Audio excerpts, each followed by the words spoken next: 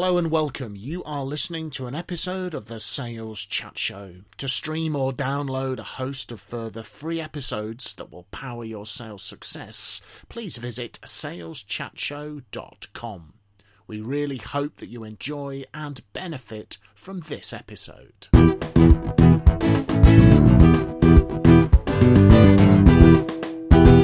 So, hello folks, and welcome to yet another episode from the Sales Chat Show, saleschatshow.com, driving your sales success. I'm Simon Hazeldine, and as always, I am joined in the studio by Mr. Graham Jones and Mr. Phil Jesson for another action-packed episode. This episode is called Why You Must Split Your Forecast Reviews from Your Pipeline Reviews. So I'm kicking this one off. So let me just start off with a definition. I think all successful sales professionals keep an eye on how they're doing, how their revenue is coming in versus whatever plan they have in place versus their sales target. Graham, I know you do like talking about sales targets as every available opportunity and why we shouldn't have them. He's twitching again. Check out the episode on sales targets, becoming a bit of an infamous one to mention, isn't it? So a forecast or a forecast review that a sales manager or sales leader would conduct is business that is currently forecast to be closed within whatever the sales period you were looking at. Typically, that will be a quarter or a month or potentially by year end, where a pipeline review is a review of all opportunities at whatever stage they are at whatever timeline they are forecast to come in. Forecast shorter time period frame of reference, pipeline review longer term frame of reference. And the theory I'm espousing and offering is if you don't separate the two, you will always be talking about the near future and longer term pipeline development gets neglected. So it's important to do both, but it's also very important to separate those, to unstick your thinking from one or the other. This would, by the way, would apply if you're a sales manager doing coaching around these, but also if you're an individual sales contributor. Also, if you don't get this support from your sales manager, put this discipline in yourself. Mr. Jones. I was going to say that, one of the things that focuses people's minds on that short-term forecast position rather than thinking about the long-term pipeline is because their sales directors and their sales managers have forced them into that thinking by setting them sales targets.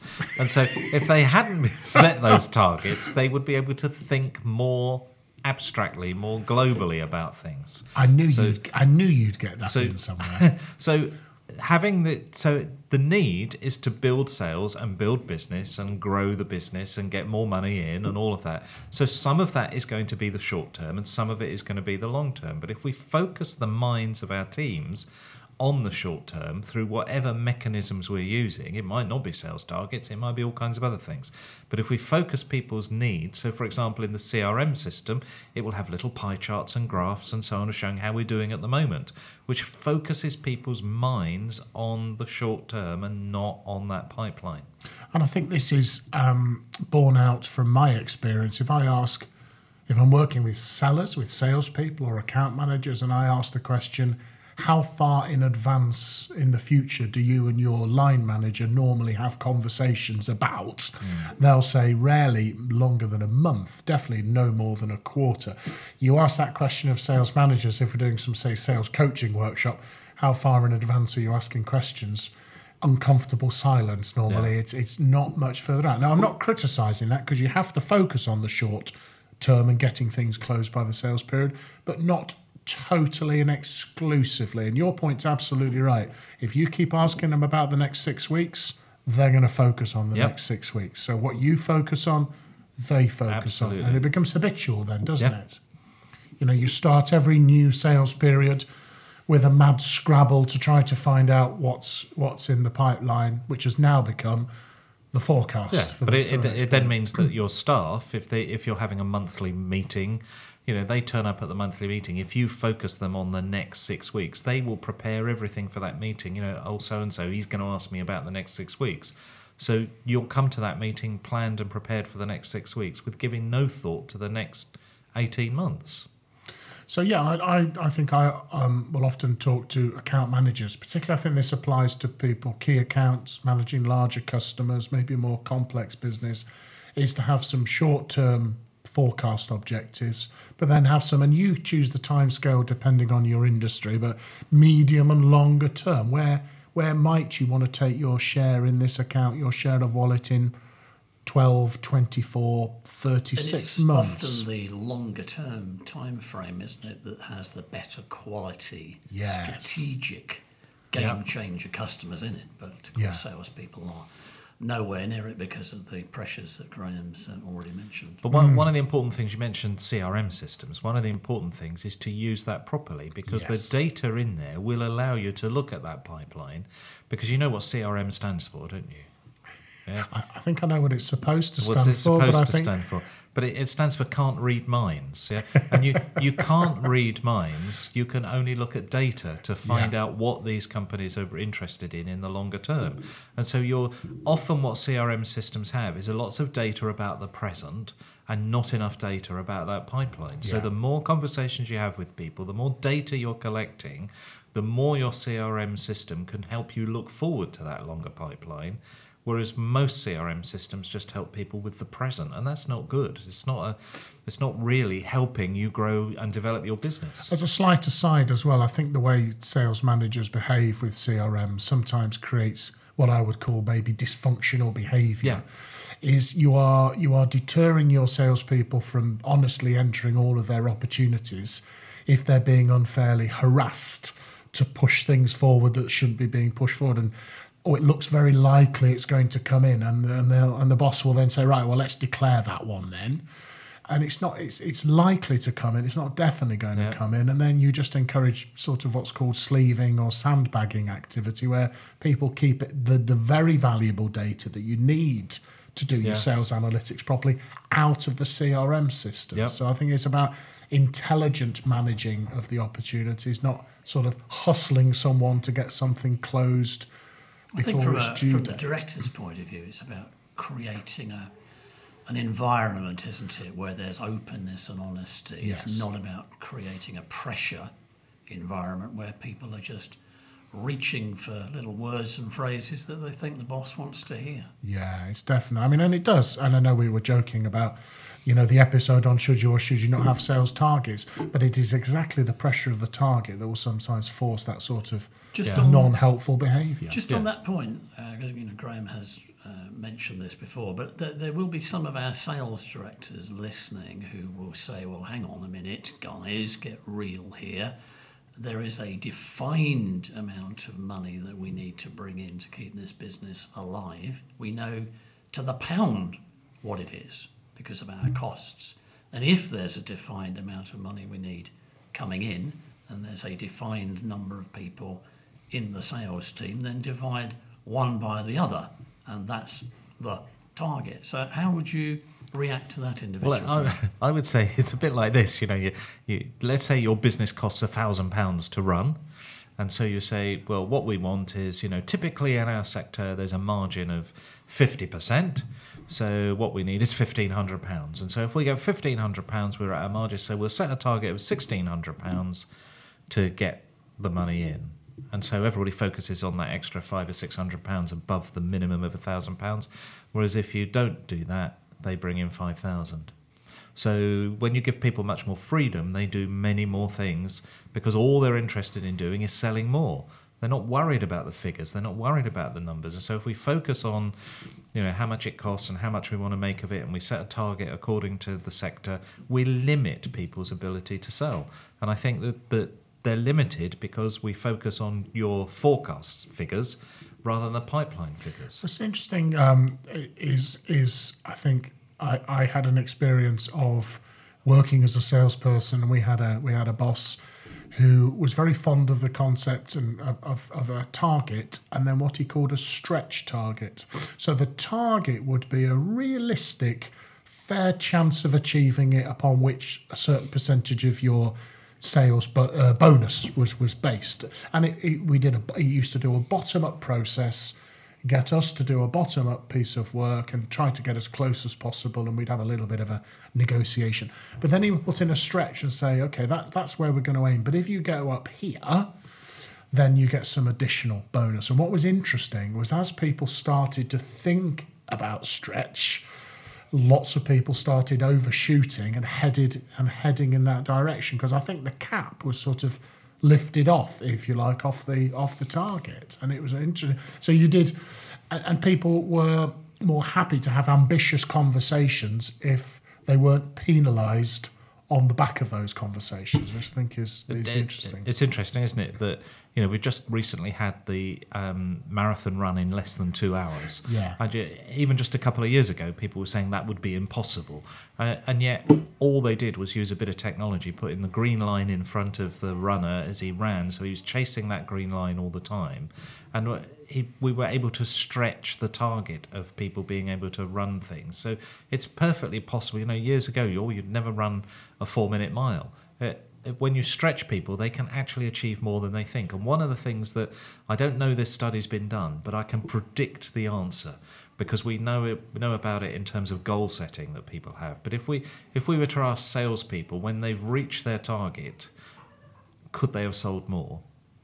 They're bound to say yes, they could have done. So actually what's happening is people end up being disappointed with their own performance because we don't stretch them enough. So your boss is stretching people into more of your pipeline area and not your forecast area, and then they feel more satisfied with their job. So as a sales director, we want to keep our sales staff, and the one reason people leave is because they're dissatisfied with their boss. So if their boss is setting them unrealistic targets, that's unrealistic because they would be dissatisfied, actually you're going to leave. So actually you're going to end up employing people who don't sell enough in the first place. Well, I think he was probably one of the smartest bosses I've worked for as a salesperson, because he encouraged a culture of being very ambitious and of honesty. We used to have honest conversations, very honest business review conversations, less nonsense being done to sort of pad your position and all of that. And I'm so glad to know that the marathon under 2 hours was all the result of technology, because it took me 4 hours and 40 minutes to run mine. So I'm glad to know he was cheating with technology. Yeah, but you didn't have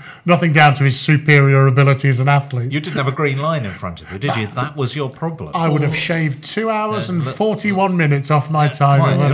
Just a little green line in front of you all the way around, you'd have got round much faster. And the magic shoes. In my dreams. No, I can guarantee you would have done. A bit faster, yeah. You would have gone a bit. You may have not done it in 2 hours, No. but you would have gone a bit faster. I think I would possibly blow up if I tried to run a marathon. Is that incredible? Incredible. Thing maybe to have a think about for slightly longer term is the acronym MOST, which kind of stands for mission. What's your longer term vision or mission for the account in market share of wallet, penetration of products and services, divisions, countries, etc.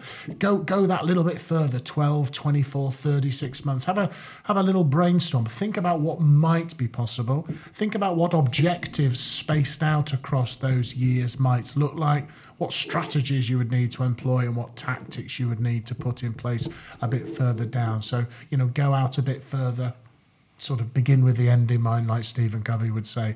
Often get key account managers doing that on workshops and seminars, and it can be a very fruitful to just unstick your thinking from the next 3, 6, 12 months and think a bit further in the accounts. Mop up more of the business. The other thing you can do is use artificial intelligence for all this, because that can be when you look at what people are searching for, the kind of things they're clicking on, the Google Trends of things, you can see over time how things are changing. And you can get all of that data into your CRM and look at all that artificial intelligence and see where things are going, so that you're planning ahead depending upon the length of your pipeline and your sales cycle. But you can use all that data from social media. And we know, for example, that Twitter is better at predicting the incidence of heart attacks than the current World Health Organization mathematical models. And that's simply because of the way we write things on Twitter. And so there are various studies that show it's much better at predicting. So that artificial intelligence of just the way people type on Twitter tells us the likelihood of heart attacks happening. And so you can use all of that, and you can plan your future pipeline by collecting that data and seeing the way things are going. I had a cautionary tale from one of my IT clients. An account manager went in to see a CIO, Chief Information Officer, CTO, Chief Technology Officer in this case, and asked the question, so what is keeping you awake at night? Obviously looking for a bit of pain. To which the response was, why don't you go away and come back when you tell me what should be keeping me awake at night? Thank you very much. And showed him the door. Yeah. And exactly, if you came in and said, how are you going to be planning on dealing with these trends or these things? Then you're having a 12, 24 month conversation. Quite. It's a lot longer, Yeah. isn't it? It automatically happens. You mentioned, though, we're talking about 12, 24, 36. You mentioned you'd be reading that, and I also have read this book, The 12-Week Year. The 12-week year, which is enlighten our readers. It's a great book. It's a great book, and it's really getting you to focus much more in doing things in a shorter frame, because it's really saying you're a bit out of control at what's going to happen in 12 months' time. And so 12 weeks, if you condense your year into 12 weeks, you've got much more control over things. And so if you look at things, rather than looking at a quarter as a quarter of the year, you look at a quarter as the entire year, as it were, as the quarter. And so you're not thinking about how that influences the second quarter or the third quarter or the fourth quarter, because they're seen as discrete individual years. You don't worry about this year and its impact in 4 years' time. You're worried about this year. So they're saying if you focus in that 12-week period, you've got much greater control over what you're doing, and you should plan for 12 weeks and not for a year. I was mentioning, after I'd read the book a couple of months ago, I was mentioning in conversation with someone, and they said, oh, that's interesting. I had a meeting yesterday with an entrepreneur startup, very, very successful. This is about his 5th or 6th startup. This guy's supremely successful. And my friend said, I asked him, why did he think he was always so successful? And one of the first things he said is, I spend 95% of my time planning for the next 12 weeks. Yeah. So he works, very successful businessman. It's not that he doesn't have a longer term, but he spends the vast majority of his time planning for the next 12 weeks that he can control. So I think it's an interesting perspective, different perspective. I think another element of planning or forecasting and all the other good words that we've had up here is that it's not a precise science, and it does rely on having to make some safe assumptions here and there. Maybe a few probabilities, 60% likely of getting the business, 70% likely. So you take the probability value of the pot, not the top line value of the pot. Yeah. I've worked with many a company that have gone into serious trouble when salespeople have put huge chunks of business in on a very low probability. And let's be honest, does any sales director really want a £5 million piece of business in the pot with a 10% probability against it? I would say no.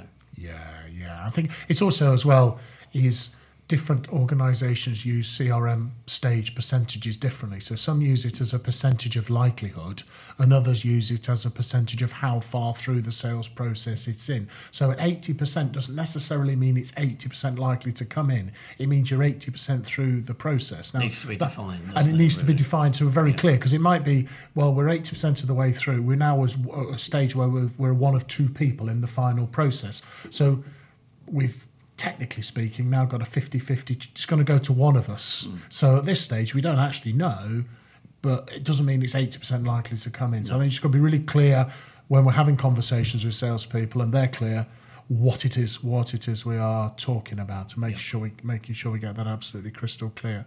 And the if I recall correctly, the accuracy of the average sales forecast is something like 46-47%, which, by the way, is worse odds than winning at roulette. So it would say that the average forecast is a bit of a gamble. So probably start to have some honest, open conversations with your people about the reality they're facing. Stop playing games, and then you'll probably find they'll be more ambitious and creative. The more forecasting they do, the more accurate they will become. Because you're quite right. When they then look back and think, well, how come my 40 whatever percent probability didn't actually happen? If it forces people to look at the reality of it. I think the interesting thing about research on people's ability to forecast is that most people are really bad at it. So you get less accuracy than the roulette. But actually, if you train people in forecasting, so the more you do it, the better you're going to be. But the crucial thing that this research that I looked at just a while ago about forecasting was that the people who do it in a group, together, face to face, are much more accurate than people who do it remotely or on their own. So if you ask your sales manager to, or a product manager to forecast where their sales are going to be in the year's time, they are going to be much less accurate than if they are doing it with a group of people face to face. And in these electronic times, we try and share stuff online, and it's actually much less accurate than getting together face to face in a meeting and working it out. So the study shows that really works.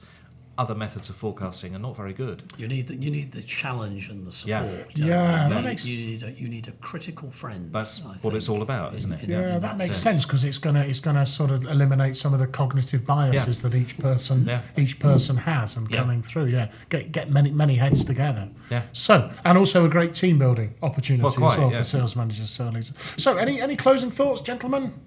No, I think all is clear from my point of view. Mr. Jones. I would just like to say that there are plenty of interesting things coming up in the pipeline of programmes for Sales Chat Show. From the Sales Chat Show, yeah. And I would just like to leave you with the thought: have honest, courageous conversations at the heart of a decent sales pipeline. So stop playing games and have honest conversations about what is actually happening in the business, and then you should be able to free your people from wasting time on pretending things are different than how they are, and get them out there selling.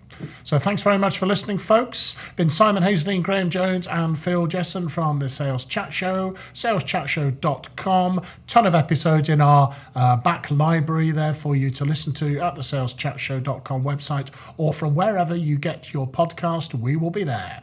So good luck, good forecasting, and of course, good selling.